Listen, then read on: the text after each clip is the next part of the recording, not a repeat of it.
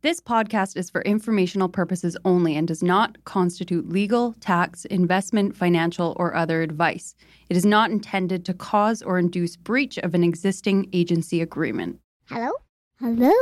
Hello? This is the Vancouver Real Estate Podcast.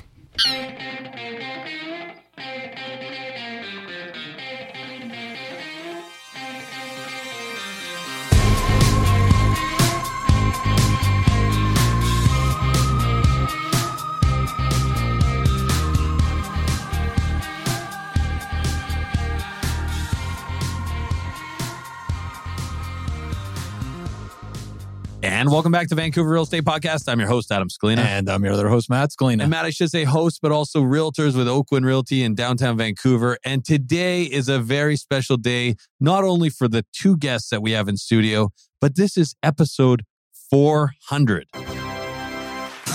Can you believe that? Can you believe we finally got a live studio audience? Yeah, we finally got Okay, sit down, everyone. Yes. But it's very... We have a new control panel. I don't know what's going on here. But honestly, it's amazing that we hit 400 episodes, 400 weeks in the book. 400 weeks in the book. I always say we've been doing this about 8 years. And actually, as I was walking up here, I was thinking 52 weeks in a year. It's about 8 years worth of shows. It's about 8 years, yeah. Yeah, a little over. It feels good. Yeah, it does feel good. Hopefully, you've learned a thing or two, VREP community.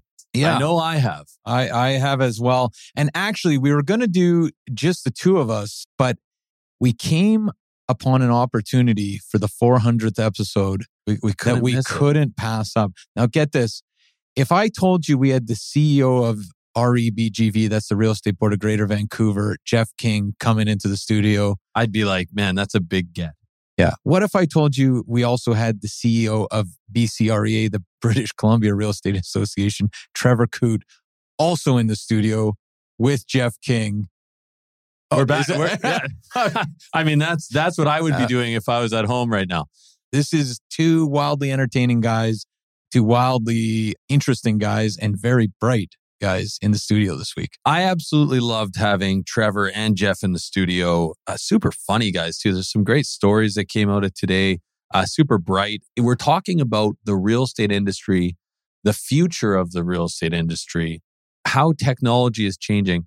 It's phenomenal because, okay, so just as a bit of a recap, Trevor Koot, and I'll let him talk about his background, but he's worn almost every hat you can possibly wear in real estate, from agent to all the way to like multiple brokerage owner, a property management company, hundreds of doors. Yeah. So, I mean, he knows, and now he's kind of in the bureaucratic sense of BCREA. So, I mean, literally he's been across every facet of the industry.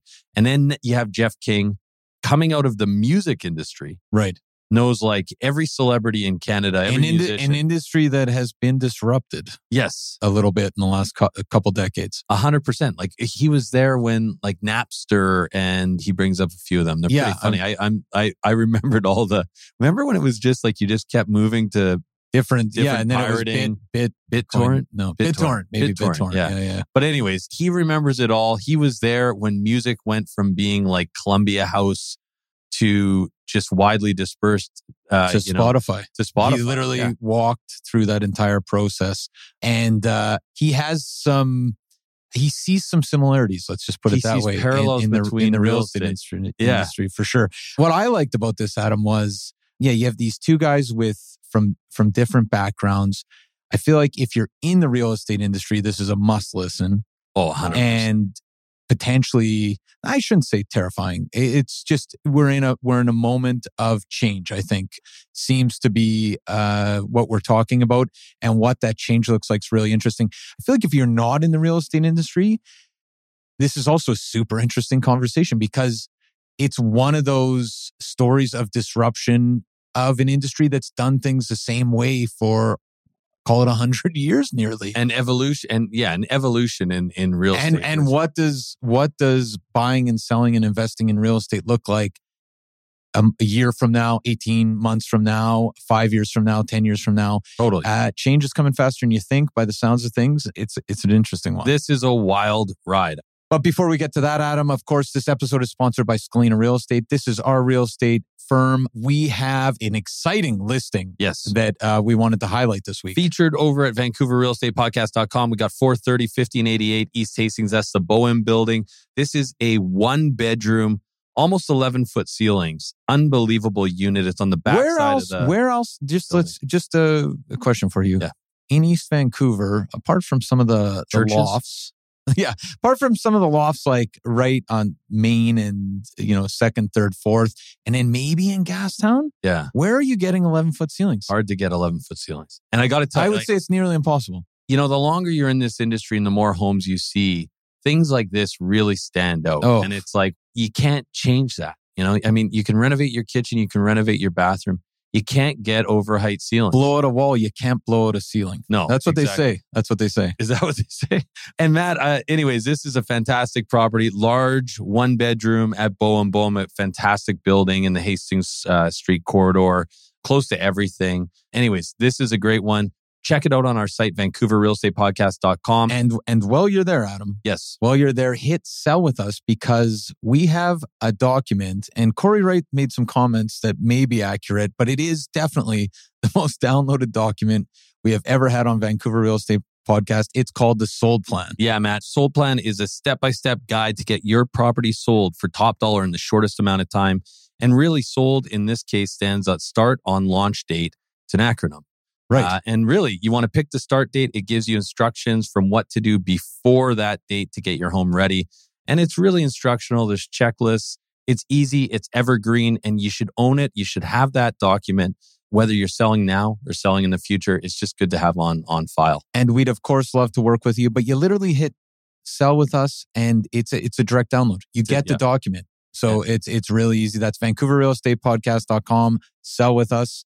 But Adam, maybe we should cut to our talk. This is a long one, but it's a good one. And I can say that with 100%. I'll guarantee it. Trevor Koot, CEO of BCREA, and Jeff King, CEO of REBGV. What an episode for number 400. I can't wait.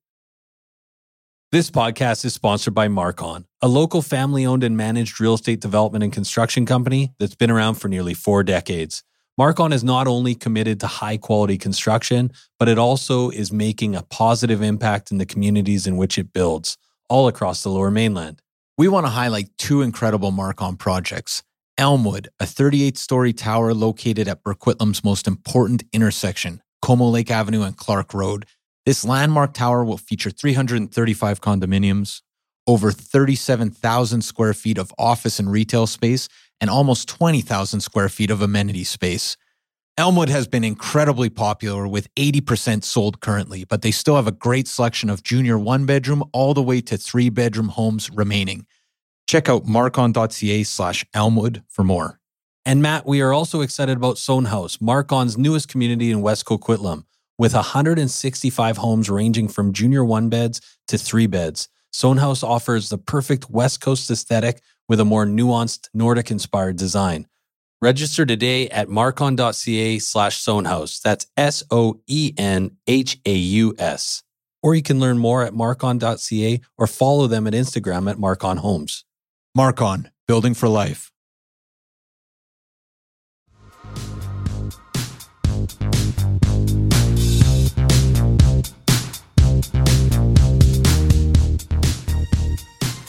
Okay, so we're here with Trevor Koot, CEO of BCREA, and Jeff King, CEO of REBGV. How are you doing? So good. Thanks for having us. Doing great. Happy to be here. This is a real coup for us to have both of you guys down at the studio. So thanks for coming. So just to be clear, you can't get away with saying that when we've heard the podcast and you say it about everybody else as well. It doesn't work like that. Yeah. So the fan favorites are back. Exactly. Yeah. By big demand. Yeah. So maybe we'll start with Jeff, but CEO of REBGV. Can you maybe tell our listeners a little bit about yourself? Sure. I grew up in a small town on southern Ontario. Just kidding. I did. But so REBGV is the real estate board for Greater Vancouver. There's 3 or 4 main things that we do. One is around education and government advocacy work, as well as operating the MLS and general standards of care and disputes and all those types of things. We have about 15,000 members, operate predominantly in the Lower Mainland.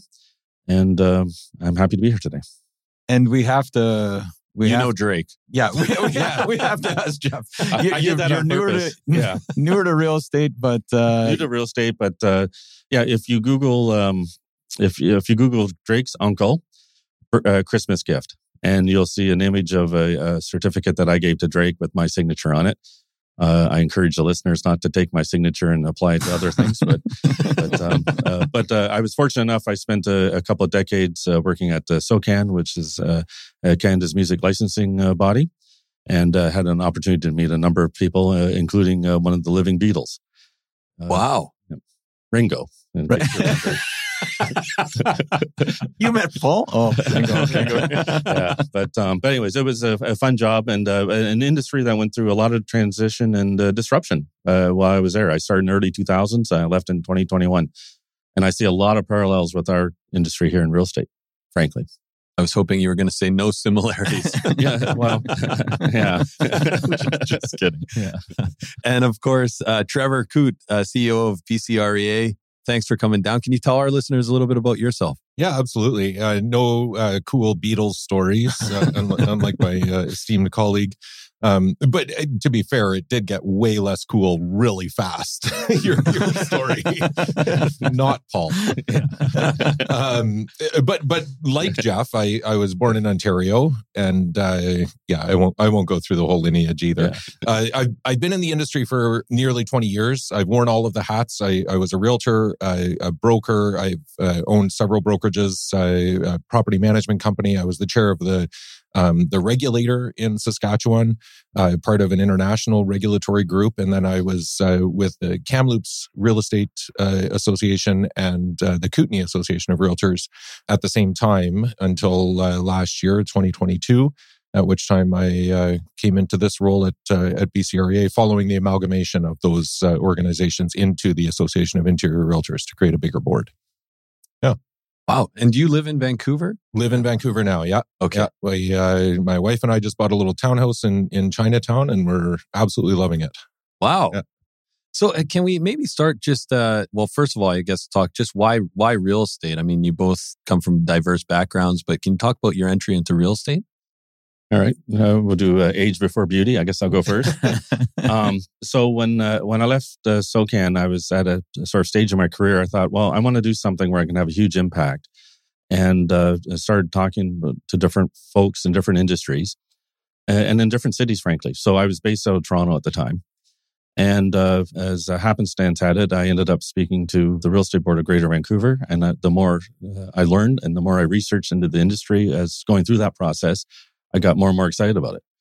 You know, frankly, I probably could have taken another music industry job or done something like that, but I thought I want to try something different. So I did something that not a lot of people do in their 50s, to change cities and industries and provinces, I guess, in one fell swoop in their late 50s. But what appealed to me about it is I saw a lot of parallels from where I was coming from. You know, the disruption that entertainment went through in the early 2000s with the rise of Internet 1.0, really, for lack of a better word. You knew things like streaming music and streaming movies and television shows was coming. The technology wasn't quite there yet, you know, but the early stages of it were there. And so that transformation, which started like with Napster and BitTorrent and Kazaa and all these types of things, eventually became mainstream things with a brand new business model and became Apple Music and Spotify and Netflix and Amazon Prime and all that type of stuff. And then when I started researching about real estate and going through the interview process, I started realizing here's another industry that had not changed a lot in about 100 years. The general mechanics are very similar. You know, if we had a time machine went back to 1953, we would find the general mechanics are quite similar. You know, there's the binders are in the back of the car, not on the internet. But other than that, the general stuff is shockingly similar. And I think that a major transformation was about to come. So I got excited about it, and I sort of pitched that to the REVGV board saying, I think there's change coming. I think there's a chance for forward-thinking real estate boards to be real leaders in this and to help this go through this revolution that's about to happen in the rise of tech and tech players and all those types of things. You know, and I kind of see the role of the industry shifting rapidly. We were talking before the show started a little bit about the how it could end up looking different. And the way I see it is there will be challenges and there will be changes of how the whole industry operates. But I think it's important that a big part of my job is ensuring that realtors are part of that journey. They're not necessarily climbing the mountain, but they're the Sherpa helping the people climb the mountain to buy that house or sell that house or wherever the incident is. And I think the real estate boards and the provincial associations are well positioned to help with that. Historically, it's had a slightly different view, a bit more of a caretaker approach towards the industry, but I think it's time to be more proactive and innovative on these types of things. And that's what really appealed to me. I saw huge disruption and opportunity. And Trevor, it strikes me that very different paths. You've been in the industry in wearing almost every hat it sounds like there is to wear. Why real estate for you? Yeah, it started with a family connection. So I was living in Edmonton with my wife and our new daughter. We were very isolated there. We didn't have any family. My wife was going to University of Alberta, taking a second degree. And when Abby, our daughter, was just about 1 year old, we really felt like we needed to get closer to family. My family, I grew up in New Brunswick, so it was either head out east or to Saskatchewan, where my wife's family was. And her parents both were in real estate at the time. It kind of, I was in professional fundraising. I was a director at a hospital foundation prior to getting into the real estate industry. And yeah, it was a natural transition with the move and kind of being closer. So it started with the license, but as soon as I got my license, I knew I was like, you needed to wait the 2-year window to get your brokers to become a broker. And almost 2 years to the day, I owned a Century 21 franchise, and that started me on the path. Yeah. There's so many things to get. There's so many different directions to go in this industry, I think. And it's like, it kind of touches everything. Yeah. So if you like design, if you like construction, if you like, finance, money, public policy, economics, it's just, you can touch anything, right? Counseling. If you like counseling. Exactly. We've been doing this show for 8 years now. Congratulations. That's awesome. Oh, yeah. Thank you. That's good. It seems like every once in a while we talk, or we'll have a tech company, a startup, somebody come on and they'll talk about disrupting the real estate industry. And it seems like we've talked about it a lot, but there hasn't been that many changes over the course of the podcast. It sounds like we're in a moment where that's changing potentially quite quickly. Like, why now? Maybe is a starting point. Who knows if it will? Yeah. Right? Like I write articles in REM magazine in Canada, and very often I tout myself as being as big a critic of this industry as I am a champion. I will always get behind this industry, but I think it's important in leadership roles and thought leadership especially to point out some of the cracks in the foundation. And when I do that, very often the first comment that's posted on REM magazine online is that we've been hearing this for 30 years. Why now? Right? That there's going to be disruption, that there's going to be something significant is going to change. And it might not. Mm-hmm. This industry is really, really profoundly good at protecting itself and making sure that nothing changes. And it's built within the structure. It's, organized real estate, especially with the boards and the provincial associations and CREA across Canada. And in the States, very similar, state associations, MLSs and boards, NAR. It's really good at making sure that the status quo stays for the future. And anybody that comes in, a small tech startup that comes in and says, we're going to disrupt it, that's a big challenge. Mm-hmm. And one that I would suggest has been unsuccessful so far. There's different ways, even the major players in the United States that people really talked about being disruptors. There's 1.6 million realtors, 3 million licensees in the US, more than ever before. How is that? It's changed, but has it disrupted? Has it truly fundamentally changed? And I would argue no. And who knows if it will? Interesting. I think it will, but okay. We'll get to that. We'll get to that. Question. Yeah, that's a good segue. So I do think it will. And I think there's a couple of reasons why it hasn't so far. I think some of the prop tech companies, they have interesting nuggets and different things that they have, but they're good products, but they're not businesses. So they're not really sustainable. And so about a year ago, I spoke to a group of prop tech folks, and before I got up on stage, they were all sort of giving me their pitches and stuff like that. Some of them, I had no idea what they're trying to tell me, right? It was so convoluted and all the rest of it. And so I always urge them to be thinking about an escalator pitch, not an elevator pitch, not I've got 7 minutes to talk you guys into what I'm doing. You got 7 seconds. I'm going down the elevator, they're coming up, or escalator, I should say. I'm going down, they're coming up. I've got a thing that's going to make conveyancing super easy and save the brokers 50% of their money. Well, I want to hear more about that and then go back. When I issued that challenge, most of the prop tech folks that I've been speaking to have struggled with that. And I think part of it is because they're not really businesses, they're interesting little products, but they can't sustain 4 people or a salesperson and a developer and a couple other folks without significant financial backing. So I think that's partly why there's been limited really progress with a lot of these types of prop tech folks.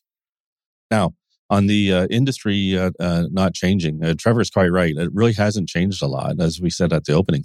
But there's one thing that I have learned, and I firmly believe, is that the consumer is undefeated. And speaking of REM Magazine, Trevor and I co-authored an article basically around that theme. I'm trying to get some hits here for the article. And it wasn't basically around that theme. That was the title of the yeah. Consumer is undefeated. You're right, man. You're right. Yeah. But essentially consumers, and businesses in general, but consumers really want to push out intermediaries. So stockbrokers and travel agents and all the rest of it have been pounded by essentially Web 2.0. There's still roles for them, right? You wouldn't run a giant pension fund off of Wealth Simple, or if you're organizing a giant conference with 100,000 attendees, you're not going to do it off of Expedia. I totally get that. But for more mundane, air quotes, mundane sort of transactional type stuff, those folks have been replaced. And people are using, apps and different ways of using technology to do it. And that's not really been possible up until fairly recently. Now, real estate has got a number of different barriers, I would argue kind of moats to try to keep people out, both the regulatory environment and some of the legal things. And even because it's such a big dollar thing, people feel more comfortable. Well, the realtor says it's a good deal, or the home appraiser says it's worth this much, or the bank signed off, or all that stuff. Those are important elements, but those can be largely amended. Maybe not replaced, but they could be amended by different ways of doing it. People doing their own research. I've probably met 1,300, maybe 1,400 realtors since I took the job. The one thing I kind of know, so they're saying now more in the last year or so, that their clients are showing up incredibly well armed with data. They know every comp. They know what's going on in the neighborhood. They're asking questions about commission lawsuits. They're doing all this type of stuff. I'm not talking about the 18-year-old who's renting an apartment, but people doing serious financial things are asking questions that maybe wasn't done before, or they didn't have access to the data. But now the data for the MLSs is out there, and you can look for it and capture that. So I think that environment's starting to change. So the environment's more conducive towards it. I think there's a tendency for the consumer to want to pull out intermediaries. They want to get right to the truth, right to the data, right to the information. And I think, frankly, it's gotten the attention, because there's so much money involved, it's gotten to the attention of the big tech companies. And so, fundamentally, there's, a lot of people in the ecosystem, and you can make good money being a real estate lawyer and a home appraiser and a mortgage broker. But the big money is around basically the value of the land itself and the property, the mortgages. It's not sexy, but there's trillions of dollars involved in that, and the commissions and the work around that type of allied pieces of it. And the big tech companies are taking a look, and they're starting to lean in on those because they have incredibly powerful balance sheets. There's actually, to Trevor's point, some of these other companies show up, they've got 4 nickels, and they're trying to do something that actually could be quite clever, but can't see it through. These other, modern tech players do have that kind of financial horsepower and can be game changers and maybe hit all 3 of these areas: the mortgage and the commission and the value of the home. I think everyone saw with interest that the Jeff Bezos backed company, I think it's called Arrived, and he put a couple $100 million into it to start buying single family homes across the United States to sort of see how this goes. We've seen what's been going on with BlackRock and Blackstone buying homes of 117,000 or something last year. I do think there's a sea change starting to happen. And I think that the industry would be wise to be looking eyes forward and have a long distance view about what this could end up looking like. And just to piggyback on that, one of the first articles that I wrote started with, there is a future that exists without realtors. And I still believe that. But what I don't believe is that there is a future where there's not a human being involved in the real estate transaction. And so Jeff and my job is to make sure that that human being, as things change, as the consumer expects changes, that human being is still a realtor and doesn't get replaced by, some other model that might exist out there. The analogy that I always use is the moving sidewalk at the airport. If you picture a long moving sidewalk, and that sidewalk is the real estate transaction. Young couple gets on the end of the moving sidewalk, and the first person to jump on the moving sidewalk with them is a realtor. And as that sidewalk moves, you've got, mortgage brokers and home inspectors and appraisers and lawyers and notaries all getting on the moving sidewalk, but getting off the moving sidewalk before the end as well. Mm-hmm. But at the end of the moving sidewalk, the last person standing with that couple is still the realtor. And I think that demonstrates that value, that they're there from start to finish as the ecosystem exists today. Our job is to make sure that continues to be the value that the realtor is bringing.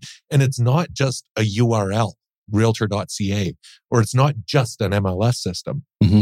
We're starting to see, and to Jeff's point earlier about data, BlackRock just bought the parent company of Paragon, the MLS system that RevGV and others use. They're not buying it because they want to get in the MLS game. They're buying it because it has a tremendous amount of value in the data. And right now, legislation is being drafted in Canada to bring in open banking into this country. And open banking won't fundamentally change the way that realtors do their job, but it does change the perception, or it signals the perception of government that data has to be more accessible. The customer, the consumer, needs to have more access to options and to be able to move more freely within an ecosystem, in this case, banking and finance. But that's going to start to break those barriers too. And we're going to start seeing RevGV, whose entire existence for 100 plus years has been built on protectionism of the data. Somebody is going to come knocking, whether it's government or regulator, and say, you need to start sharing more. And then the BlackRocks of the world, who have $8.5 trillion in asset management, are going to have a leg up on organized real estate. Right. I agree wholeheartedly with Trevor's assertion. And I'm a big believer in industries, you either build moats or you build bridges. And if you build moats, you try to keep people away and all the rest of it. In my experience, moats only last so long. And then eventually someone who's better funded or a different skill set or something, they find a way to build their own bridge. They come across the moat and it's not pretty. And so a big part of what RevGV is looking to do is start building bridges with players, exactly what Trevor's mentioning, those types of people. Big tech, big finance, other different folks in our ecosystem, regulators. The idea of combative relationships with different elements of the industry, I think is, that's fighting the last war, if you ask me. And I think the way to succeed, we can't be thinking about what's the world look like in 2030. What's it look like in 2050? After we're kind of done with this. Is it strong and robust and has sustainability? Well, stuff we're doing between now and 2030 will have a huge role in that. And I think it's by building bridges, and that includes the data, and that includes maybe looking at new models and new ways of doing things. While ensuring the value of the realtor. Right? Absolutely. Like if you go back to, we're belaboring this, but I'll just say really quick, if you go back to the travel agent analogy, I mean, yeah, travel agents, we don't see as many of them, but there's still a pilot in the plane. And that's the realtor, right? The realtor isn't just giving the information and saying, good luck, go off, figure it out.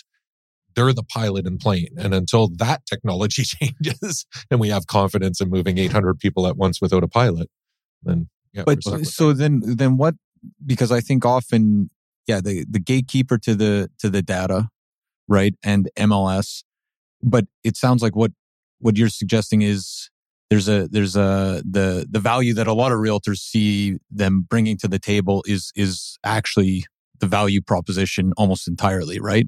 Is there an education component? Like, what does that look like? Is it just like experienced people that are very good at their job kind of win out and the rest disappear? Or is there, what does this actually look like? So just to be clear, it's not taking away the value of the data from the realtor. It's empowering the realtor with that data to do more and what is becoming expected of the consumer. So that's the job of RepGV, is to go out and figure out, how do we work with these other major players? It's not saying the data is not of value, so it's not a focal point. It continues to be the focal point. And I think realtors will just find other ways that they bring value when that data becomes more accessible and of greater value to the whole ecosystem and ultimately to the consumer. Yeah, I agree wholeheartedly. And I think how it gets interpreted, like artificial intelligence is a good example of this, right? Like AI will not replace realtors, but a realtor using AI will outperform a realtor who's not. To me, it's kind of like old day type thing. But in the 80s, bookkeeping was done basically by men, sadly, with green shields and writing them out on the literal green sheets, and you wanted human eyeballs looking at it. Then all of a sudden, Lotus 1-2-3 and Excel came and all the rest of it. Didn't mean the end of accountants, didn't mean the end of bookkeepers. It meant the ones using those types of tools outperformed the other ones and eventually overwhelmed them. And I think you look at AI and the data and the relationship thing that you're just alluding to. I think the real thing is around the realtor value prop. And it's knowledge around the industry. To me, it's kind of sounds simple, but it's head and heart. Are they smart? They know the industry. They know the market, what's going on. And at heart, are they willing to work hard and not just fight for their client, but give sound guidance and how to navigate through these types of things? That's kind of the secret sauce on how to do it, in my mind. And that's happened in a lot of industries that have gone through technological disruption. And I think, to your point in the question, I think the education is not around necessarily realtors understanding more how to use the data, but better understanding what the value proposition is for the industry as a whole, if they understand the importance of it and how changes, like as Jeff and I start to try to influence some of the things that we've done that are such established kind of practices in the industry. As we start to influence that change, we need realtors to understand we're doing this because of a longer term play. We're doing this so that we continue to provide value in what you're doing. And an example of that is the and I hate the term because I think it's not current, but the forms. The realtors use forms all through one platform, typically provided by CREA. And BCREA owns those forms, make sure they're up to date. Anytime there's a regulatory change, we make those changes, and all of that is, but it's all through PDF. And PDF is very quickly becoming the facts of, yesteryear. And unless we change the platform and the way that realtors are interacting with the legal side of the transaction, then we're not going to capture that data. We still don't capture any of the data that happens within the ecosystem of transactions. And that becomes extremely valuable. But that value proposition is only there if we get realtors to understand, educate them on why we would want to do this. Why do we need you to interact digitally with forms rather than, in some cases, still printing them out and putting pen to paper? Right. Yeah, that value gets lost. Can we talk a little bit about like the open banking? How does that tie in? So the actual legislation around open banking won't affect realtors or even the conversations that they have. And just for people out there that are unclear on that, can you just talk a little bit about what that actually is? Yeah, it's basically the ability for financial institutions to access client information if the client wishes. Right. So it creates an ecosystem where the client, the consumer, the customer has more control over their information, but it becomes more readily accessible within the ecosystem of the financial world. So right now, if I have accounts with X bank and I want to move to Y bank, it's a whole process to basically start over. You're going in and doing an application and going through all of the approvals, and they got to check your credit. And this just makes it more accessible that Y bank says to X bank, send me this client's information, and it comes over. Right. So it's all done within the protection of data, within consumer protection, and that's where legislation and regulation comes in.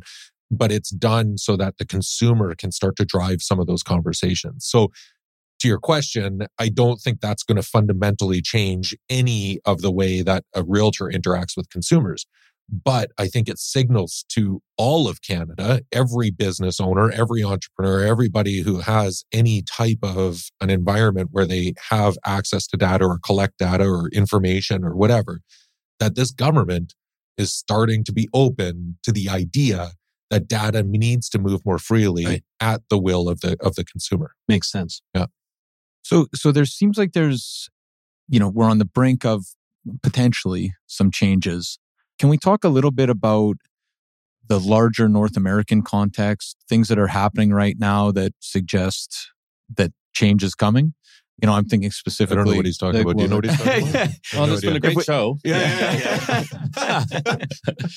There was a lawsuit. I think there was a lawsuit. Yeah. A couple of them. Well, yeah, I guess there's a couple of things. So on the legal front, definitely was essentially, I'm really simplifying it, but a buyer's commission litigation in Missouri that was concluded or had a decision in October, I think it was, give or take a bit. We've been told it's going to be appealed, but it's sprung a number of copycat lawsuits. And just exactly to Trevor's point at the top of the show, it's bringing it into the zeitgeist. It's getting it into the public's mind to talk about these things and have discussions around it. But I do think that'll be an important feature. And there's the Canadian competition law is much different than the American one. The Canadian one's built off the Canadian Competition Act, obviously. The U.S. one's based around the Sherman Antitrust Act. It has a different philosophy and a much lower proof barrier in the United States. You don't have to prove a cartel. You don't have to prove anything. You just have to, public's trust has been eroded. Canada, there's the standards higher. And the Canadian industry's done a very good job to ensure that there's competitive nature to it and that there's no unfair advantage and there's openness and there's disclosure around different things like that. But I think that will be a feature in the coming months and years around discussions. And sorry, not to cut you off, but just for people who haven't heard of this, like what was the issue? What was the challenge against buyer's agent commission? And for those listening who don't know how buyer's agents are usually paid, I guess if you can just break it down for people. So essentially, when the transaction happens, there's a commission payable. And, there's a lot of variables and it's always up for negotiation. But essentially, the commission would be split between the buyer's agent and the seller's agent. The litigation was based in Missouri, the Sitzer one. The fundamentals of it was that the person selling the house was of the view, why am I paying towards someone to negotiate against me? This does not seem to be in my best interest and I shouldn't have to pay for it. The buyer should have to pay for it out of their own pocket. The jury agreed. It was a jury trial in that one. The appeal process is still underway. My understanding is that the appeal will be that the buyer is actually the one paying the money and executing the transaction. That's my thought. And I think there's. I'm not a lawyer, and but I think there's a legal argument to be made there that there is some basis to that where that makes sense. There's greatly oversimplifying, but I think that's generally the crux of it. There's a similar lawsuit going on in Ontario under the name of Sunderland. And then there's other litigations around different elements around access to data, just like we were just chatting about. And I think those will be features around, the data, the commissions. And I think the other part will be around the financing. Open banking is a big part of it. I think neobanking, which is essentially large tech companies financing mortgages and other elements, that will be a feature of the real estate world fairly soon. And I think that will be a factor that I think realtors will be smart to pay attention to. Well, when you say neobanking, so first thing that comes to mind is maybe something like Apple Pay, or is that can you talk about what is neobanking? Not to sidetrack too far. So I'll go first. So in Canada and the United States, banking and financial services are generally heavily regulated, as they should be, right? Public trust and all that type of stuff. Apple Pay and some of the other big tech companies have realized that they have an ecosystem, as I motion towards my phone here. They have an ecosystem of 700 million people globally that they want to sort of tap into. So Apple's probably been the most forward-thinking on this front. And they've been working with Goldman Sachs in the United States. So there's an Apple credit card and it's branded Goldman's, but it's Apple's money. And they're starting to do car loans in certain areas. They're doing consumer debt products, different things like that. We have a pretty good authority. They're talking in other jurisdictions, including Europe and Canada, about doing similar things. And mortgages are on the table as things to talk about and to discuss. Now, why would we care about this? Well, it ends up being a new force, a new element inside the ecosystem.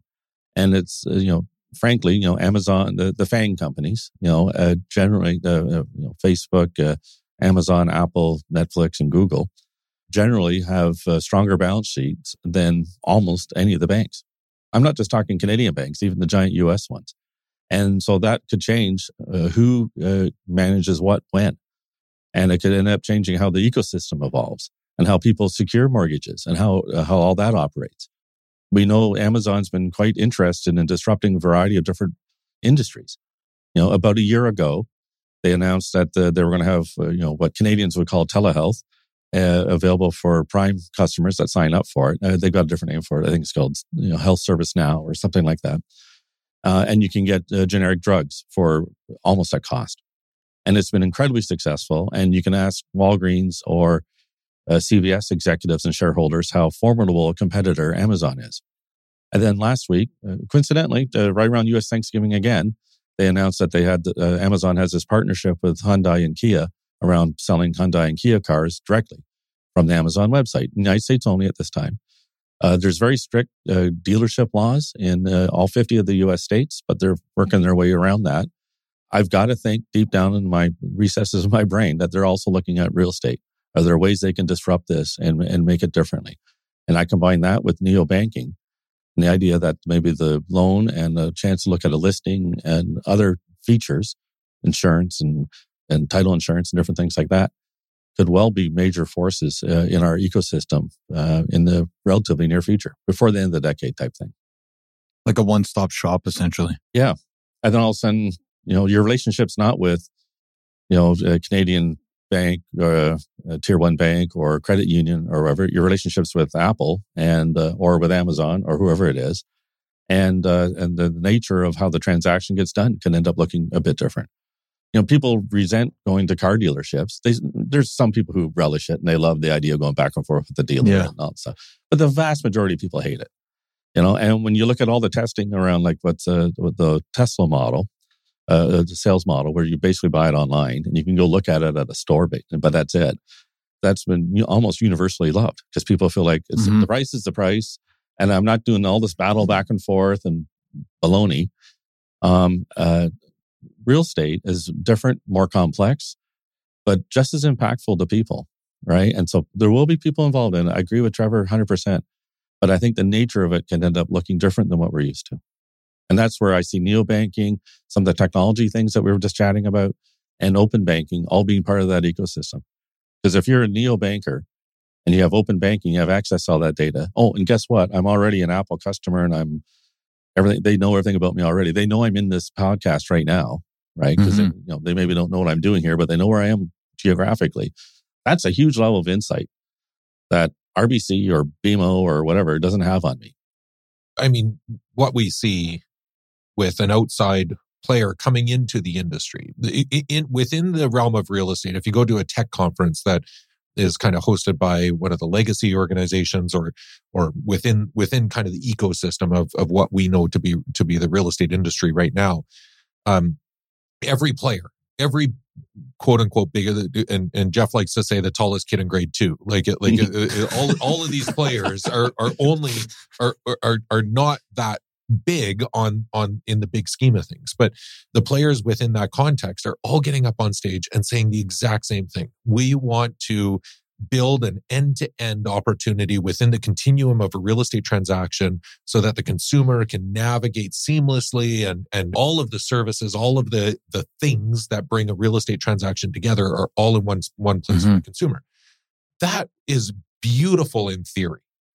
But when you talk about technology, blockchain, trying to tokenize some of the aspects of the transaction, all of that is completely possible, but not in the context of the legacy structure where everybody is saying, I want this to happen as long as I'm leading it, as long as we're the innovators, as long as we own the technology or we own the intellectual property. what it takes is an outside player to come in who doesn't have any of that legacy. The banks are forever challenged by innovator's dilemma, right? How much do you put into what you're currently doing while still innovating and trying to be leading edge? And they're stuck within this legacy environment that they have built over hundreds of years. So it takes an Amazon to come in and go, we don't have anybody that we need to appease on this. We can go in and do our own thing. We can bring all the data together. We build an end-to-end transaction. And so that's where, going back to what we were saying earlier, is if that's going to happen, where does the realtor play a role? How do we make sure that the realtor plays a role? And what does that look like? Hey, everyone. Pardon the interruption. We just want to take a quick minute to thank the following sponsors who make this show possible. We want to take a minute to tell you about Holy House, a nonprofit organization that provides community building programs and tenant support services to low-income seniors, veterans, families, and vulnerable residents in the downtown east side and across the lower mainland. Melissa from our team has been volunteering at Holy House. Melissa, what's been your experience? Honestly, it's been so fulfilling just to spend a few hours a week in the community and watch how the staff really transforms these vulnerable communities from the inside out. Starting with just small things, right? Playing games, drinking coffee, having some simple conversations that you wouldn't necessarily think are super fulfilling. And you come out just feeling like you've really made an impact and connected with the community. And you've been to multiple buildings, but you're playing games, drinking coffee. Yeah, serving food sometimes. And you made some friends along the way. And I've made some friends along the way. It's really helped me be more present, actually, in those moments of just, realizing how simple life can be to make an impact, right?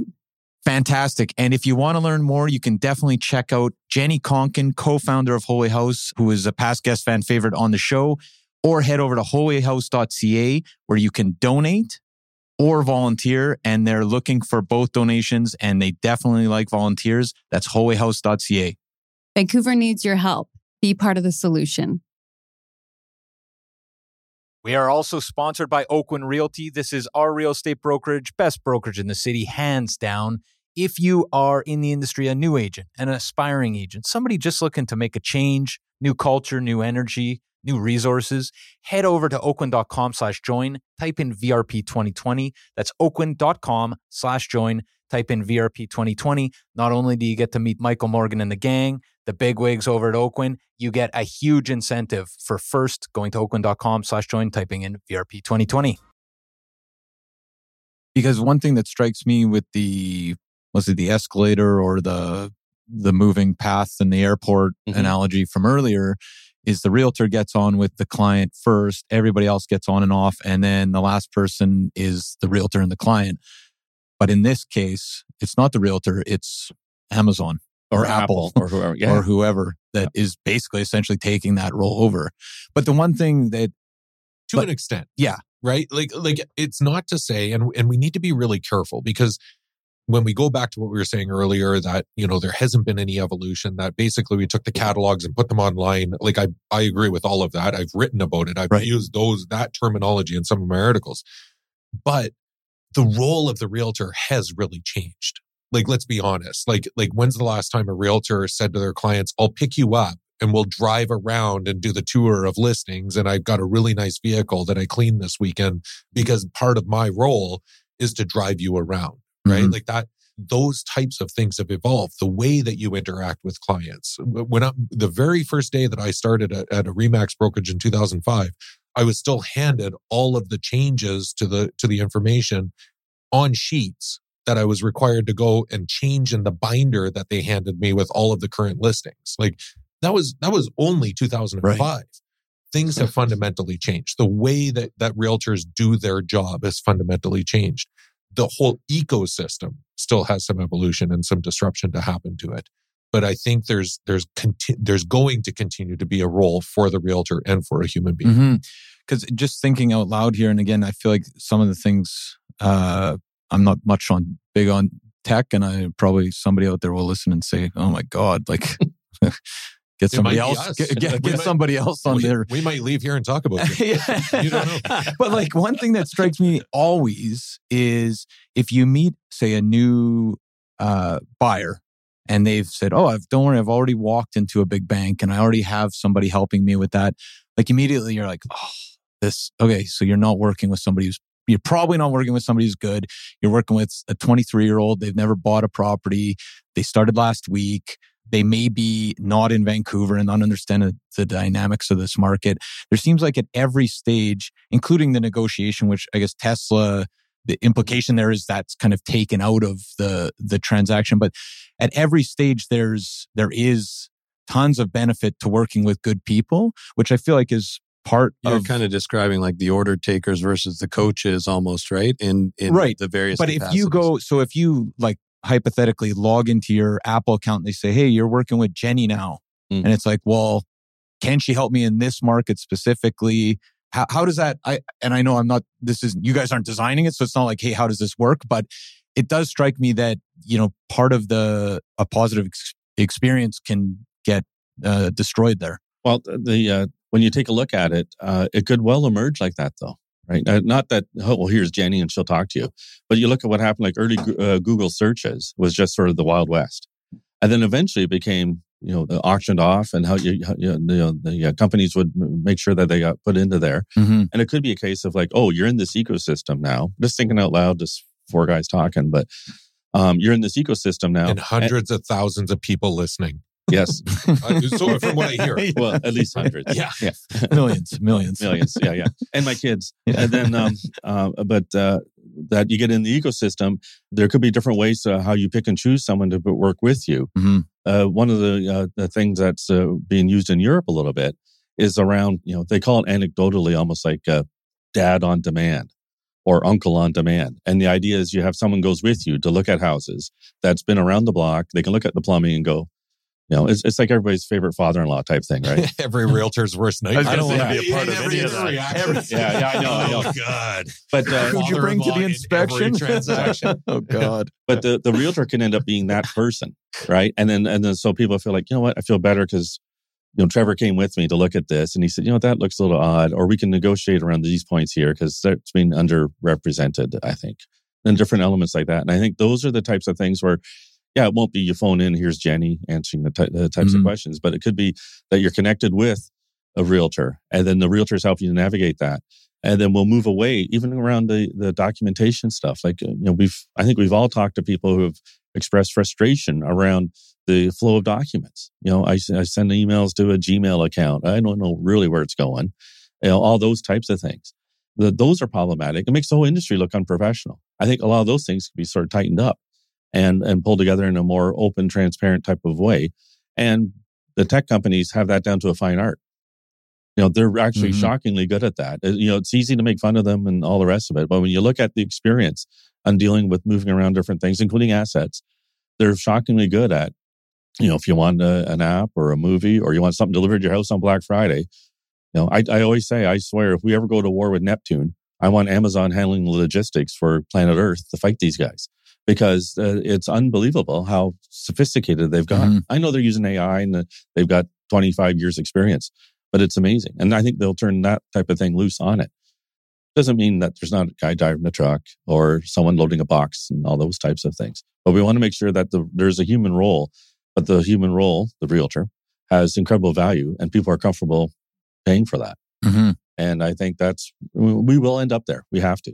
But I think that's going to be an important part of the messaging. But and I think too, just the fact that it's us trying to scheme up what the solution is going to be is already part of the challenge. Mm-hmm. It's not for the industry to decide. It's for the industry to best serve the client, and that's what's been lost a lot of the time. Is you get leadership in a room and it's like, okay, how are we going to build this? And the first thing is, while still protecting what we have, right? While still protecting the value of the realtor, while still protecting whatever it is, the data, whatever it is that we currently have. The consumer doesn't care. Like if the consumer finds it best that they call and they get Jenny and they don't care where she is, then it doesn't matter what we build. If it's not appeasing and appealing to the consumer, then we've already gone down the wrong road. We have to figure out what is the consumer, what is driving their need, what is really the fundamental piece that they need in order to provide value in the transaction as they go through that. And I think we know, right? I think for the most part, realtors, if you sat down 1,000 realtors or 160,000 across Canada and said, what is the value you bring? You'd get some pretty consistent answers across the board. The same has to go for the consumer. Right. If you ask 160,000 consumers across the country, what is the value that a realtor brings? We need to be able to deliver on that no matter what the changes are in the environment. Yeah, I find it quite telling. That's a great summary, actually, Trevor. But I find it quite telling when you look at our studies around the role of the realtor and how they're perceived. It's frankly kind of like lawyers. People love their own realtor, but don't really like the other person and all, or don't see the value in the other one, or they're quick to criticize. But their own one, boy, he or she or them really helped me out through this negotiation and through this thing. They see huge value there. And the value proposition and the acceptance of it goes into the 80% plus range. When people use a realtor, they're 4 times out of 5 are really happy with the result and the whole process around it. Here's an unpopular opinion. Hot take. Realtors think the same thing. Yeah. Right? Yeah. Like I don't need any education or any additional professional standards or I know what's going on, but everybody else does. Sure. Right? Yeah. And I think until that mentality changes a little bit and everybody, that ego kind of gets checked in the industry and we all realize there's a lot more we can do collectively, then it's going to continue to be a challenge. Well, we were talking before we went live about moats in the industry and going down to, like, you know, if you cross the bridge, somebody's like, "What are you doing? What are you doing on my side?" Oh, right. Like literally, it's like the whole industry somehow and I guess there's a lot of money at stake, and maybe that's the logic. But it's interesting to think, presumably, that's been part of the culture for 100 years, and how to change that. Here's the thing. Jeff said he's met 1,300 realtors since he started in his role. I couldn't even tell you how many thousands I've met over the 20 years, especially in a regulatory role internationally. But every single realtor that I have ever met has been a human being. And they have human characteristics and human qualities. And sometimes that's greed. And sometimes that's ego. And sometimes that's pride. Very often it's also caring and want to contribute to their community and very, very wholesome, good people. But all of those characteristics come into play. And so we shouldn't be surprised when, as an industry, we start to act the way that human beings would act. And so that's our role, is to go out and try to be convincing to people to say, the words I use is leading a proactive industry. We've always been reactive. We've always waited for something to happen. And then we stomp our feet and pound our fists and say, it's not fair, when everybody saw it coming on the horizon. And that's why we're having these conversations about what's coming on the horizon. What can we do as an industry to step up? Keeping in mind that everybody is a human being that we're going to be talking to. I agree wholeheartedly. And I think that's a really good example. We've talked a little bit about the tech and the changes in the financial stuff, the professionalism elements. Trevor's right. People are people, right? One of the things that a major pillar in our new strategic plan is around upping professionalism in the industry. And it's everything from the barriers to entry, and expertise and keeping people up to date. Exactly to your example, someone who's maybe brand new, doesn't really know, doesn't have the experience. We want to make sure that they're capable of handling the transaction and the way that the industry come across as professional. It even includes, frankly, common courtesy. One of the things that kind of made my eyes pop out were the number of complaints I was dealing with where realtors couldn't get other realtors to call them back. I came from a world where if someone thought they were owed $1 off of a YouTube spin or whatever, they'd be hunting me down on Friday afternoon, maybe not literally, but figuratively. And I'm not talking some 18-year-old who's in his basement doing videos. It would be Sony and Warner and Universal and all that stuff. That was their job, to shake the cushions and make sure they got all the money. And then when I got here and I started hearing, I'm trying to sell a $6 million house. I got buyers, but the guy won't call me back. What? Right? It's very bizarre, fellas. And then, so I think there's some professionalism elements that we can work on that. And maybe I'm part of the Mutual Admiration Society, but Trevor's got a great line around, we're not self-regulated. We're regulated by a provincial regulator, but we should act like we're self-regulated, and we should and have standards of how we handle these things. And if the people don't live by the standards, you're out. Like if you're doing something criminal or something that's against the public good, money laundering, different things like that, see ya. You're not in the club anymore. We have to be more forceful about that, and find different ways to really up the ante so that, and our members agree. We've surveyed them to death for 25 years, and they keep saying, get rid of the bad apples. Mm-hmm. And we're going to do that. Everybody else is the problem, but not me. Exactly. But I think to that point too, part of the proactive aspect of professionalism is seeing what's coming and figuring out as an industry, how can we be proactive rather than waiting for it to get here? And the commission disputes is a good example. Everybody knows that's out there, and whether it is decided in favor of the industry or in favor of the plaintiffs, regardless, the consumer has a new line of sight into how the sandbox works, and how, what their role is in kind of the commission conversation and the ecosystem that we've built. So what we're looking at BCREA, and we're just doing a lot of research around it now, but it is going to be something that we engage the industry on, is mandatory buyer agency contracts. So can we, and whether it's us or we work with the regulator, what would it look like for us to bring into the industry a mandatory relationship between buyer agent and buyer, so that there is an understanding, and they exist now. There's a voluntary exclusive buyer agency contract. You can go out and go through that with you. And some people do. Some people only use it exclusively, especially buyer agents. But what would it look like to make it mandatory? What would it look like to make mandatory that conversation with every buyer as they start to navigate the real estate conversation? But it's such an interesting thing, right? Because in a lot of ways, and the buyers agents who use those, it benefits them, right? You've established that relationship and an agreement that, hey, we're working together. You're not going out next weekend and meeting Jim, and suddenly it's like, oh, my client is gone. And a lot of I guess this goes to the next question I had, because a lot of we have, we're not self-regulated, but there's more and more documentation and regulation. And I just had a conversation with a client who was talking to somebody else in the building with a larger unit. And she said, can you represent me? They don't want to work with an agent.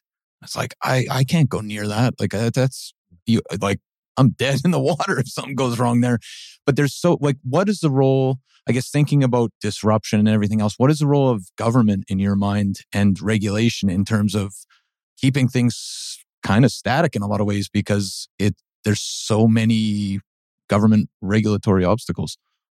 Yeah, I think the regulator has an important role, Al, and I think the industry, the sort of organized part of organized real estate, so what Trevor and I do and our colleagues, we should have a working relationship with the regulator to help facilitate the smooth running of an efficient exchange of property title and funds and all those types of things.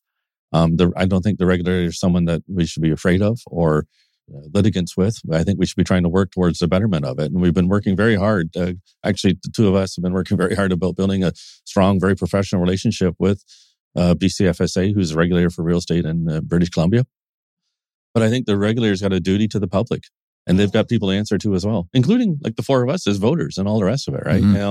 And I think we want to ensure that the ecosystem has enough faith and comfort in it, and that there's enough checks and balances. And this industry was self-regulated for a long time, and then all of a sudden it wasn't. And I think that the regulator has a role to play here. And one of the things we want to make sure is that the encroachment's not over the top. We want to make sure there's a balanced approach to it, like all things. But I think there's a chord that could be struck, and we're enjoying the working relationship. They're striking us as being very open-minded and trying to move forward on handling all these very difficult issues. One thing that society is really good at right now, two things, I guess. One is always thinking that we're so unique, whether it's individually or as an organization or as a country or whatever it is, that we're unique compared to everybody else. And then the other piece is we're really good at living in our own little bubbles, right? 8 billion people on this planet that are all, navigating the construct of whatever it is that we've made up around us. We talk about organized real estate and the boards and kind of the geography and all of the rules and everything that it's all made up. Like, we've literally made it all up over 100 years. And now when we want to dissolve a border between boards, it's like the the worst thing in the world, because at some point somebody thought that was a good place to put it. But the environment around, I lost my train of thought. I went down the border avenue. Yeah. No, I do think, I don't know where you're going if you're ready to restart, but I think you had a nugget there around the regulator. This is all kind of fake and just sort of imagined, just like words are made up. Like I always love when someone says, "Oh, that's a made up name." Every name's made up, right? Doesn't matter if it's Jeff; it's a made up name, right?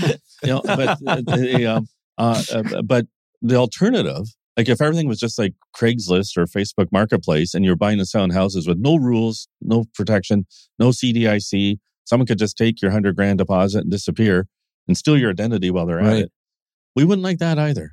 But is there, I guess the one thing where I was getting at with the regulator, if this is even, I haven't thought this far ahead to think if this is even possible, but so the Apple, the Amazon, the tech companies that are really well capitalized, obviously, right, and also super nimble.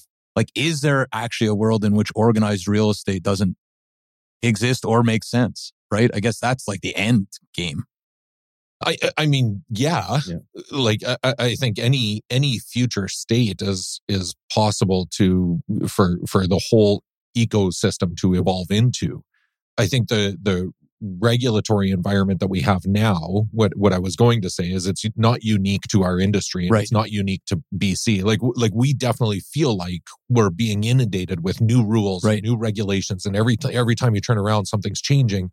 But that's not unique to the real estate industry, and it's certainly not unique to British Columbia. Regulatory environments are getting more and more structured and strict around the world. Like it's just the world we live in. Governments are finding that they need to have more stringent rules around, and especially I don't know what the reason would be necessarily, but just the speed of change probably is like everybody's trying to stay in front of it. So, to your point, I guess us saving grace could be that anybody that comes into the ecosystem is still working within the same parameters of regulation. And to Jeff's comment earlier about the Amazon going into the auto industry and auto sales, they still have parameters around some of that they've got to navigate. And so what Jeff was saying, we're working really closely with the regulator. There was an environment not too long ago that every time the regulator opened their mouth, you had to look for a torch or a pitchfork and go after them. It didn't matter what they said. Like that was the rule. Like that was our role.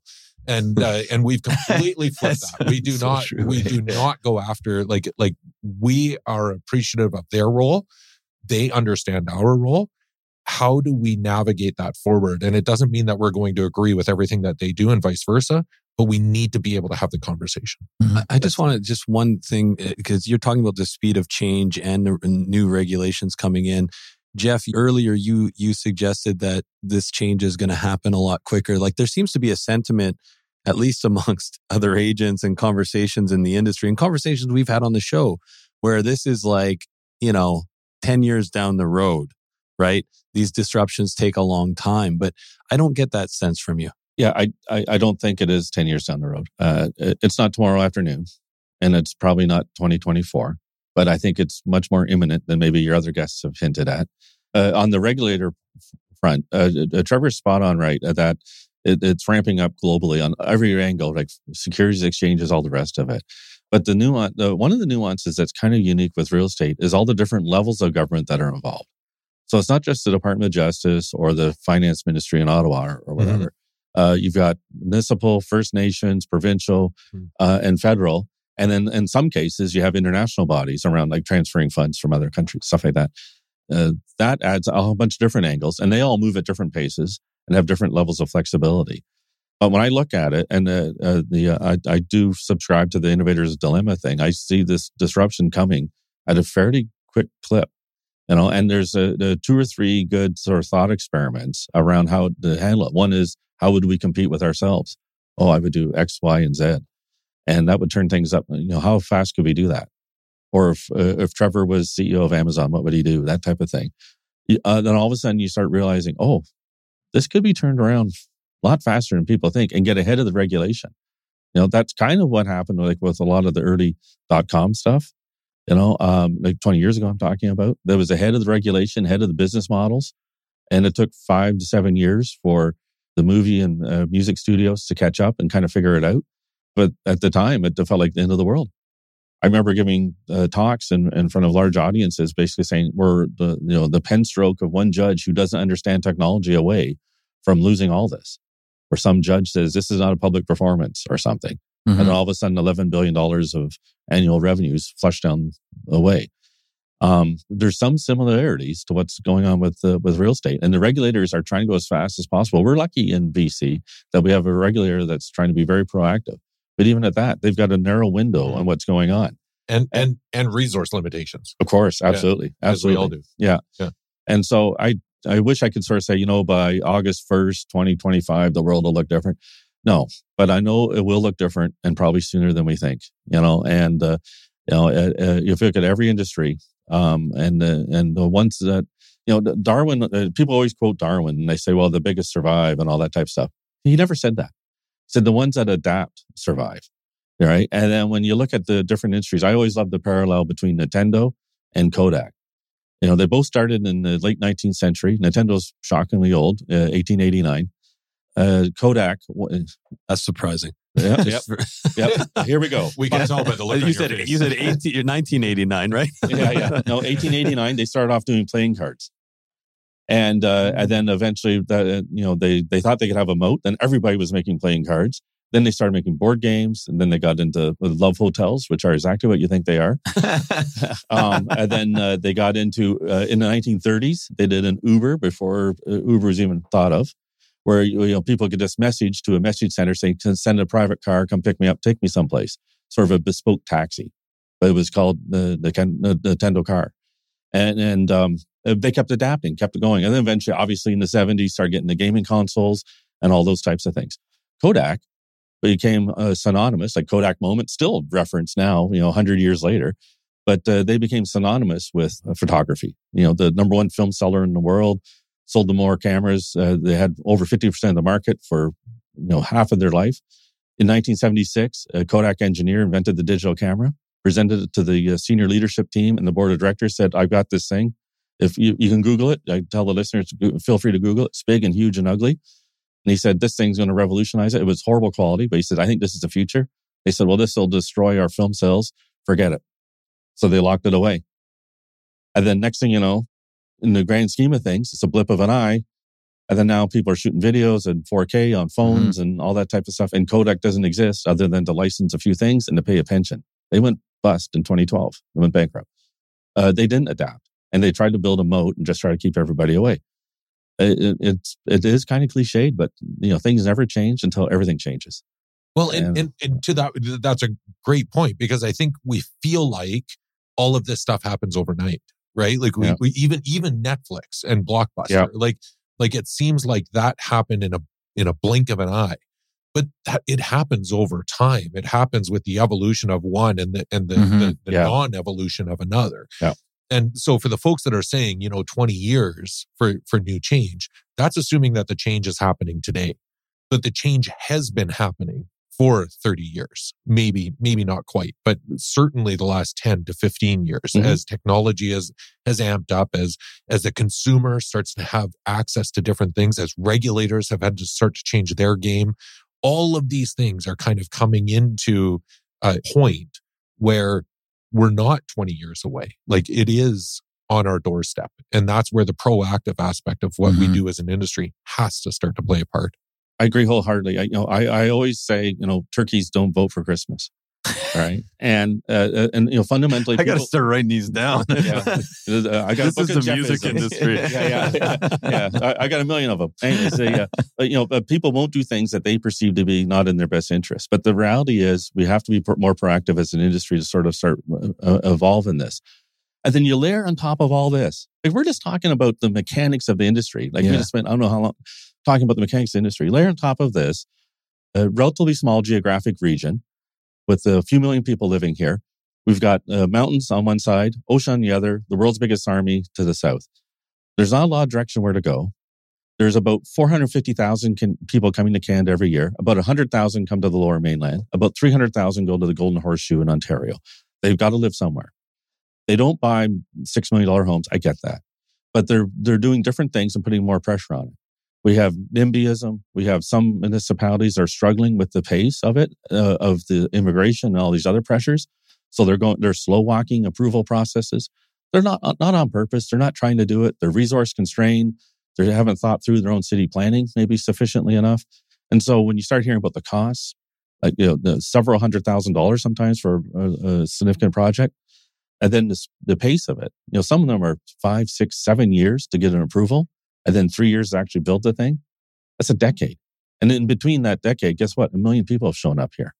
And so that starts to add pressure onto the system. And then people start talking about the aspect of it being a bubble. And we're in the middle of probably the weirdest recession in our lifetimes. There's generally full employment, but we've got inflation and we've got relatively high interest rates. I know not historically high, I totally get it, but high compared to our recent experience. This is a weird space to be in.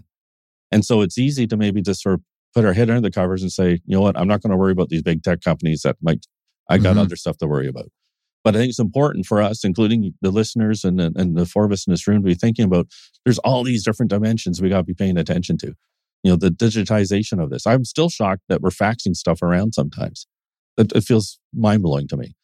I think there's other things that are going to be factors on the industry, that there's such a state of change that's happening sort of all at once. COVID shone a very bright light on real estate because it showed all of a sudden, I can use DocuSign or whatever product that you like, whatever, but different things like that to start moving things around.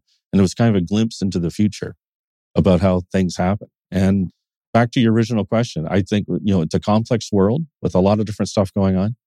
But I do think the change will be here much sooner in the grand scheme of things than we think. Not to be too crass about it, but I was watching, the end of the year, the Spotify raps and things like that. And I guess certain artists thank people who listen to their, you're one of my top listeners or whatever. And it was Weird Al Yankovic, not on my Spotify rap, but I saw a thing where he said, hey, it turns out I've got, 8.5 million plays or whatever this year. And I'm here to thank everybody. I got $12. Thanks for the sandwich. Yeah. Thanks for the sandwich. You saw it. Yeah. So one thing that strikes me. I'm still connected, baby. But one thing that strikes me about that is I guess the deflationary technology is deflationary, but also as presumably the money in real estate is not, it's just going to change to, there's certain people that are going to, this is a moment where those who have and are well capitalized now in the next 10 years, presumably are going to get a lot more out of this industry. Yeah. Would be my guess in the end. And it goes back to that commissions kind of question at the start. And it's not, that's not why I do this, but it is kind of interesting to think of that pressure on everyone in the industry, I guess.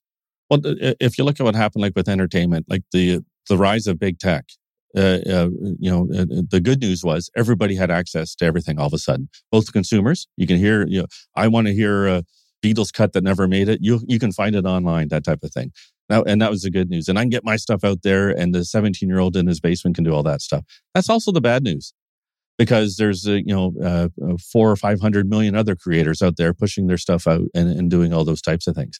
And I think that's one of the things the financial services are kind of worried about as this thing's starting to shift on them. I think that was one of the paranoias around Bitcoin, was that, oh my God, are we going to, will traditional currency and traditional banking be blown away by this kind of combination of open banking and neobanking done this way?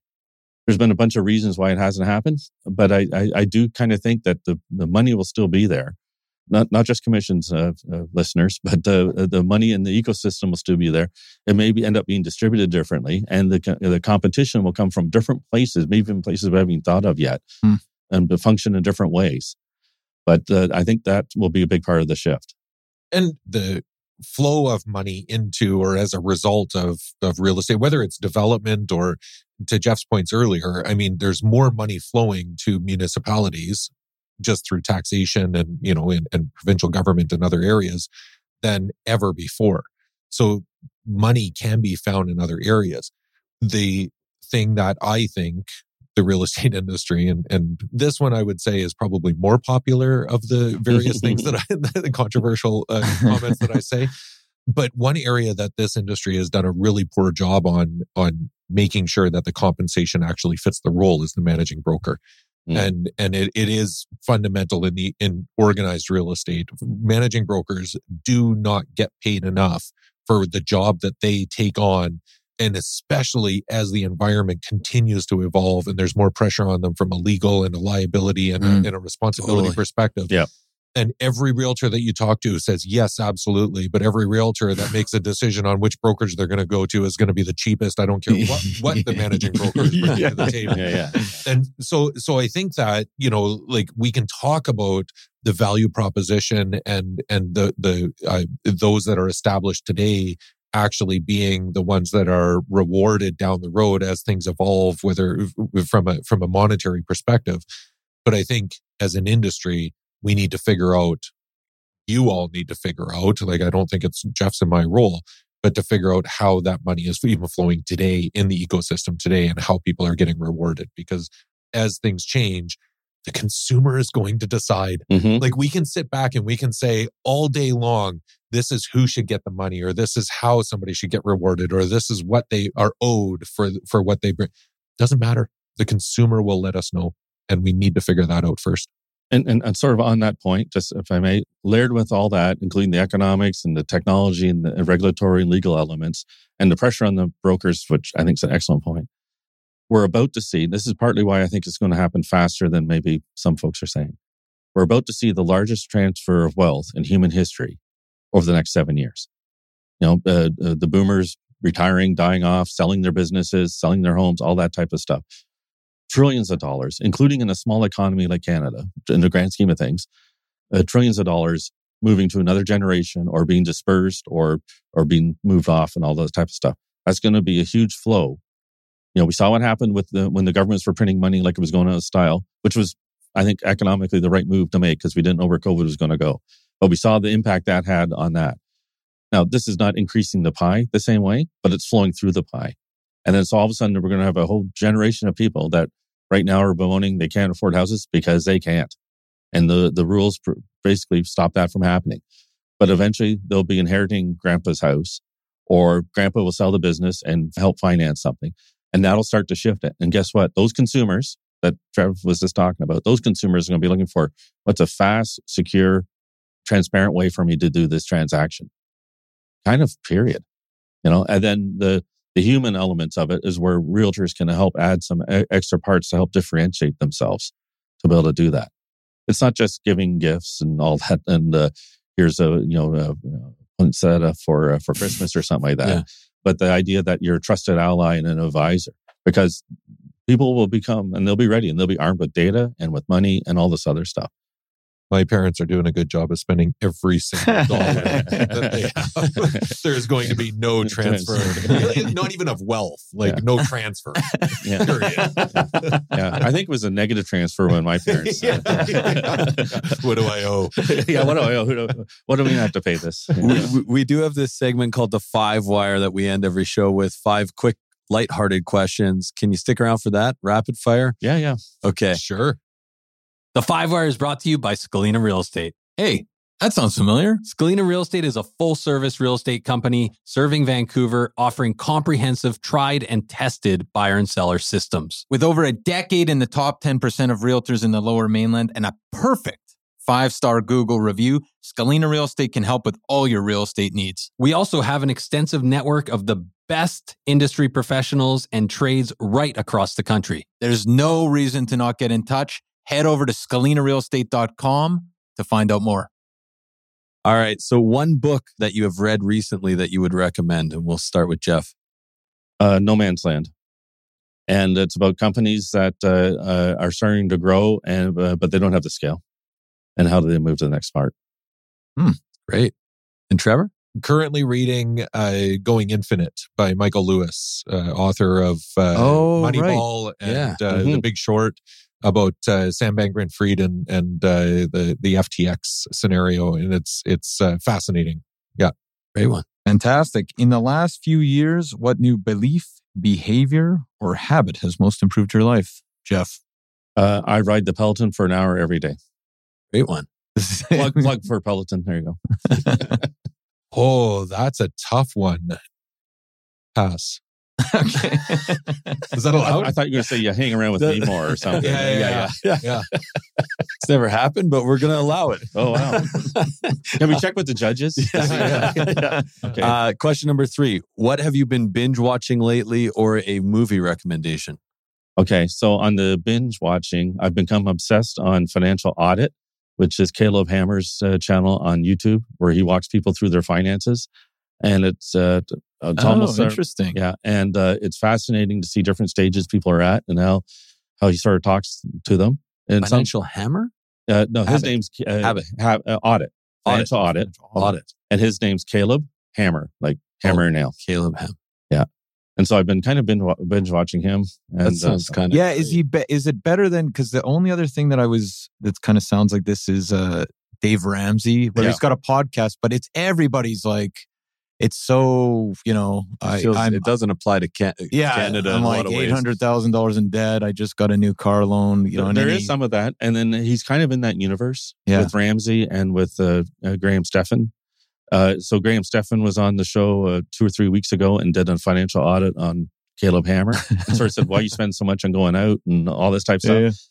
But there is some parts of it. But I have been binge watching it. And you sort of see different things. And small business people who, they take on $200,000 loans because they think they're getting a big account, but they're basing it off of some, a handshake that had where they made eye contact at a conference, and somehow they talked a bank into getting a loan. So I've been doing that and find that kind of interesting. Yeah, good one. I am not a binge watcher, and anybody that knows, I think I know who's getting invited back. I'm doing really bad. Is this another pass? No. Well, you threw out. We started talking about podcasts, and I can share a couple of those. But on watching, we talked about. Jeff brought up Nintendo a while ago. I don't remember the name of the movie, but it's about the introduction of Tetris. And I watched that. Did you? Yeah. Where was it on? Maybe Amazon Prime? It's a great movie though. Yeah. I don't remember. I mean, I think it's literally called Tetris maybe. Yeah, maybe. Yeah.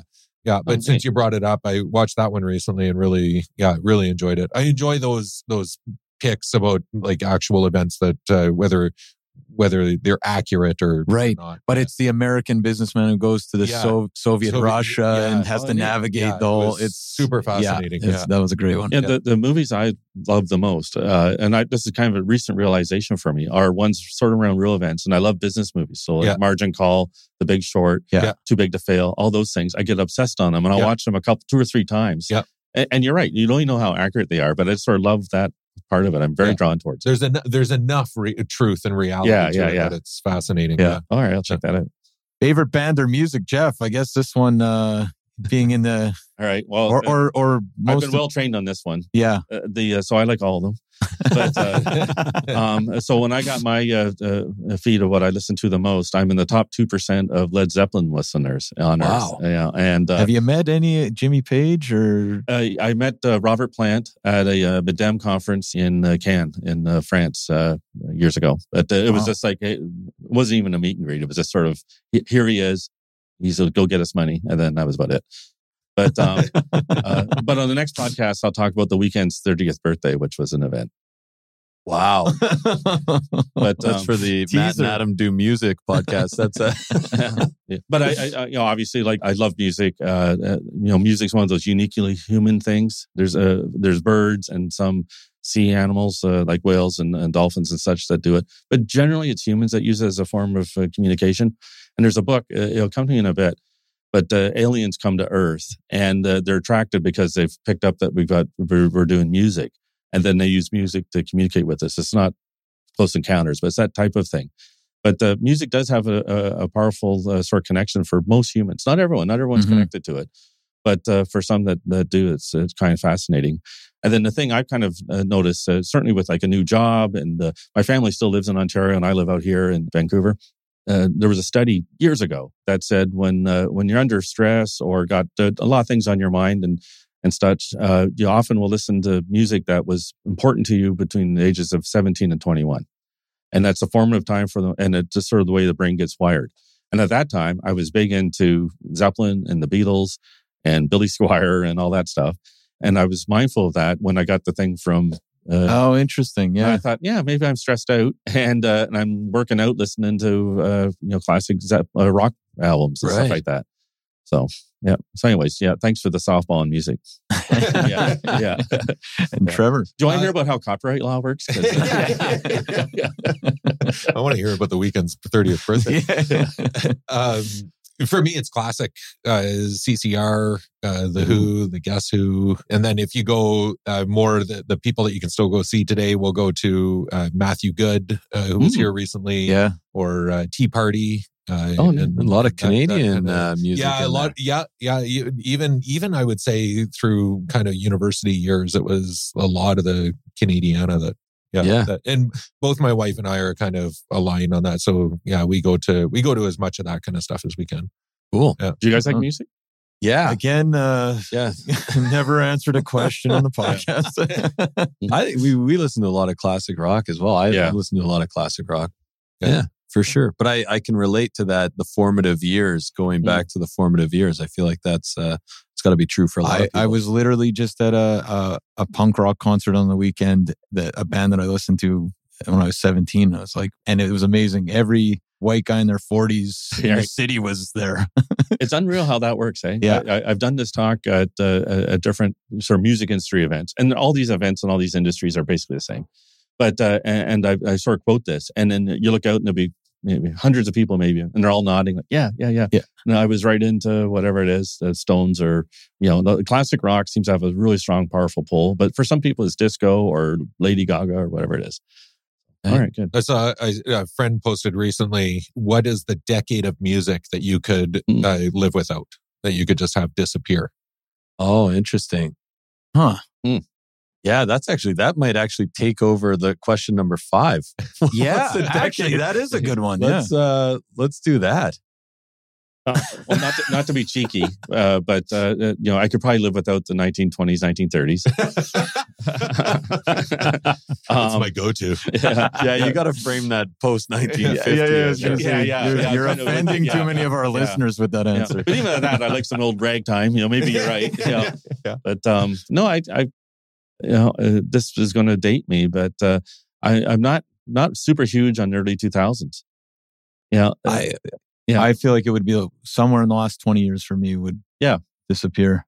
Because I feel like I weirdly listen to 50s more than I listen to some. Yeah, I don't know. Good question. Yeah. What's it for you? This one. Yeah.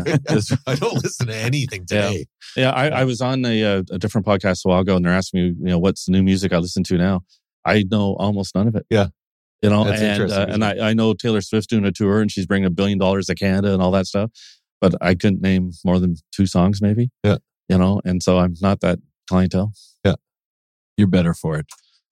Wait, Adam. I would have said like maybe the early 2000s if I didn't like hip hop, because I feel like there's some good rap music from that era. But I actually probably this one as well. Maybe it's just my age. I don't have enough time to find new music anymore.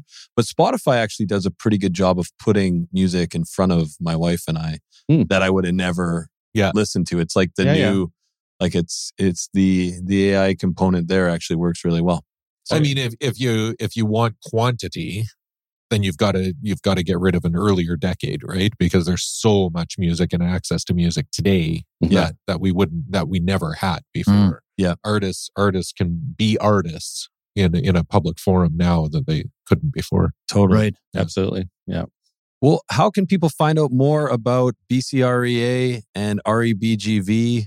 Or learn more? Or is there a joint publication? Yeah, I was going to say the magazine. Yeah. Oh, right. So from our perspective, we're just changing, going through an evolution on our comms and marketing coming into 2024. So the public will see a different face for BCREA, and realtors will start to see more in their inbox from as far as production. One of our main constituents is managing brokers. We're doing a lot of support around managing brokers. So anybody out there listening, I would really encourage them to go to the website, and we've got a managing broker portal and go and find out more information there. And then the thing that I always share that I probably should stop, and but it doesn't seem to be catching on, is my cell phone and email are both on the website, on BCREA's website. So if people need to reach out to me directly, then that accessibility is there. Wow, perfect. Yeah. So we're undergoing a rebrand, and which will include a new name for RevGV in the not too distant future. Oh, wow. So that's a teaser for everyone to listen to. Is this an exclusive? I've just got RevGV down. So I'm late to that part. Yeah, maybe. It took me a while. But yes, you can check out our website. We're going to be doing a bunch of rebranding of that early in 2024. I can be found on LinkedIn. I can't accept any more connections. I'm at the max. Believe it or not, they have a max, which I didn't think. No big deal. So cool. Yeah, I got offered an influencer contract from Microsoft. I got 30,000 contacts, and then they said, "Oh, you qualify as an influencer," and I said, "I don't want to do that." Then I'm on X as at Jeff King 17. And you say 17? Why 17? Jeff King's a shockingly common name. My next door neighbor in Toronto is named Jeff King.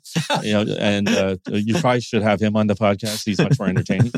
But it shows the sexiness of this industry, because I have about 13,000 followers on X now, and when I left the music industry, I had 75,000. Oh, wow. The purge. The purge has happened. Yeah. So, anyways. Well, thanks so much for taking the time and coming down to the studio. We ran 90 minutes. That flew by. Oh, my God. That was but it was a fascinating conversation. Sounds good. Yeah. So, apologies to your listeners. Yeah. I can't imagine they're still listening. But. Well, that's why we put all the juicy stuff at the end. Yeah. All right. Thanks, guys. Thanks.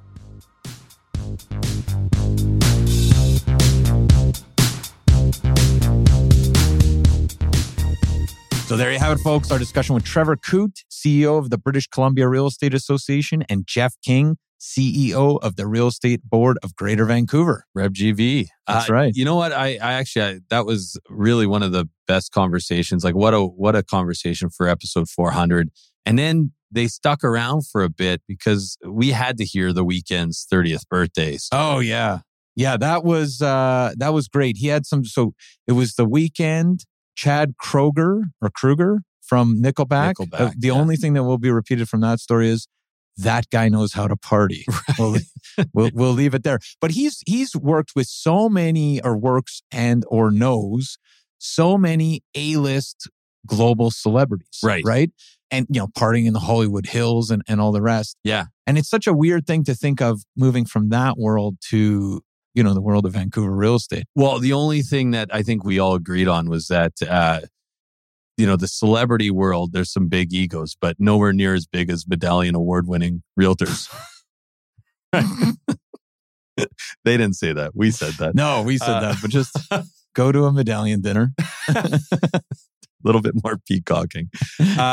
Anyways, so what else do we have for today? I want to plug, we had some really good 5-wire takeaways and great recommendations. But man, I just finished The Holdovers last night, which is the new Alexander Payne movie. Yeah. Which is like the best Paul Christmas Giamatti. movie. Paul Giamatti. Yeah. I gotta say, this morning I woke up like my eyes were puffy. It's like I was like ugly crying on the couch last night. The ending is crazy.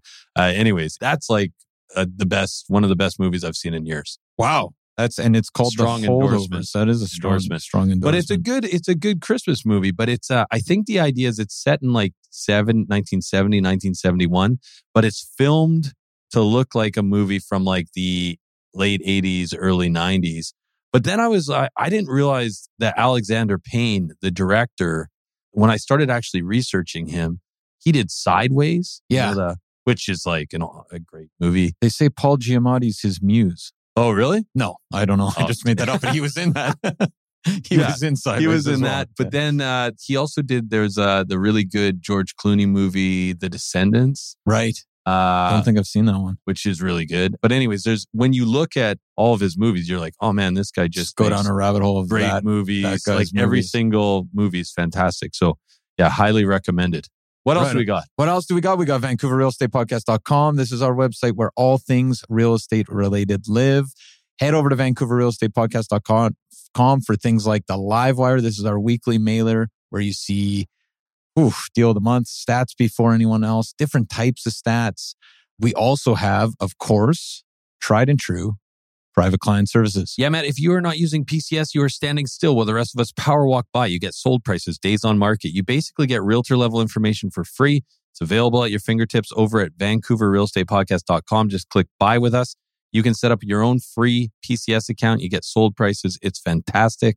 And what a time to be monitoring the market. What a time. It's like you've said that 400 times. Yes. Corey thought that was recorded once, which was funny. Yeah. If you want to talk about that or anything else, give me a shout, 778-847-2854 or Matt at VancouverRealEstatePodcast.com. Or you can try me at 778-866-4574 or Adam at VancouverRealEstatePodcast.com. And of course, we got that Kokomo line, info at VancouverRealEstatePodcast.com. And on a very serious note, we do really just want to thank everybody for listening. I can't believe we're at 400 and we appreciate you sticking around. And whether you're a new listener or someone who's been here since episode 1, we appreciate you being a part of the I didn't VREP think anyone community. was there at episode 1. No, there's a couple people. There are some people. Anyways, thanks again. If you like this podcast, please share it with a friend, give us a review, or join us next week for another great episode. Take care. 2000 Faces for Radio. Subscribe today.